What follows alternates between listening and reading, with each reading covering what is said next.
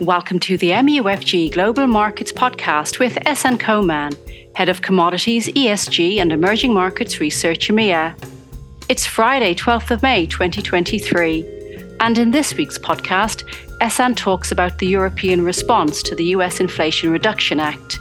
The following podcast is intended for professional investors and eligible counterparties only, and not for retail clients. Any content should not be regarded as an offer to conduct investment business or an investment recommendation, but for information purposes only. Ehsan, you've been discussing with me the draft proposals put forward by the German government that seem to be a first glimpse of the European response to the US Inflation Reduction Act at the national level. Can you offer our listeners what precisely has been put forward by Germany? Thanks, Una. So yes, on the 5th of May, the German government presented a draft legislation that appears to be the first granular direction into the European response to the US Inflation Reduction Act, which is the largest climate legislation in US history. Now, the document is an attempt to protect energy-intensive users from elevated energy prices in three key steps. So first, a growing share of electricity production from renewables. That's an 80% target by 2030, which would ensure cheaper and fixed cost output. Also, a growing share of long-term contract. That's power purchase agreements or PPAs, which would strongly encourage through the new legislation. Second, we have cheaper financing, which will be made available for renewables developers to support a low cost of capital and contain the cost of wind and solar. And third, in the shorter term, the introduction of a bridge price of 60 euros per megawatt hours until 2030, which will be funded by the state budgets, implying an approximate 60% discount versus current forward curve.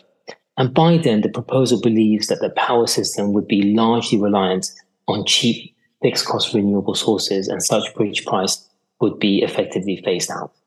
And so just digging into the details here, the German government has committed to present legislation to accelerate permitting on wind and solar. In addition, the draft legislation also states that municipalities would have to identify appropriate areas where the development of renewables would be fast-tracked. And importantly, and to reinforce the earlier point, Germany has suggested that it would also introduce mechanisms to provide cheaper financing to renewables developers. And for us, this would be game-changing for the cost of capital of an industry that has been heavily penalized by rising interest rates. Thanks, Ehsan. So what can we say would be the scale of the renewable opportunity in Germany from this?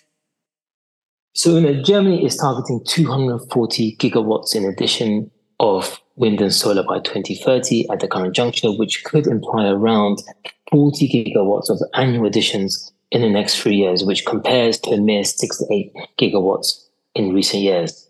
Now, these targets, which were originally set out in 2022, implies a tripling in renewables capacity by the end of the decade to around 360 gigawatts. Now, we estimate that the proposal would require anything up to between 300 to 400 billion euros in investments over the coming 10 years in clean energy. That's between renewables and power grids. So significant sizes to fast-track wind and solar, as well as green financing to lower the cost of capital.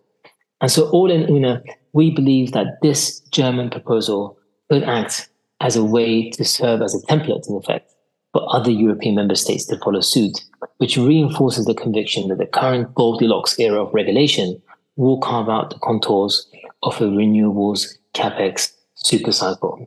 Indeed, the prospects of stronger renewables growth and of cheaper funding would be a major boost for renewables producers. And added together to the US Inflation Reduction Act, we are of the view that nearly $7 trillion of capital in clean energy investments would be mobilized over the next 10 years across both sides of the pond to accelerate renewable electrons, that's predominantly solar, winds, electric vehicles, and energy storage, as well as renewable molecules, that's mainly hydrogen, carbon capture, and bioenergy.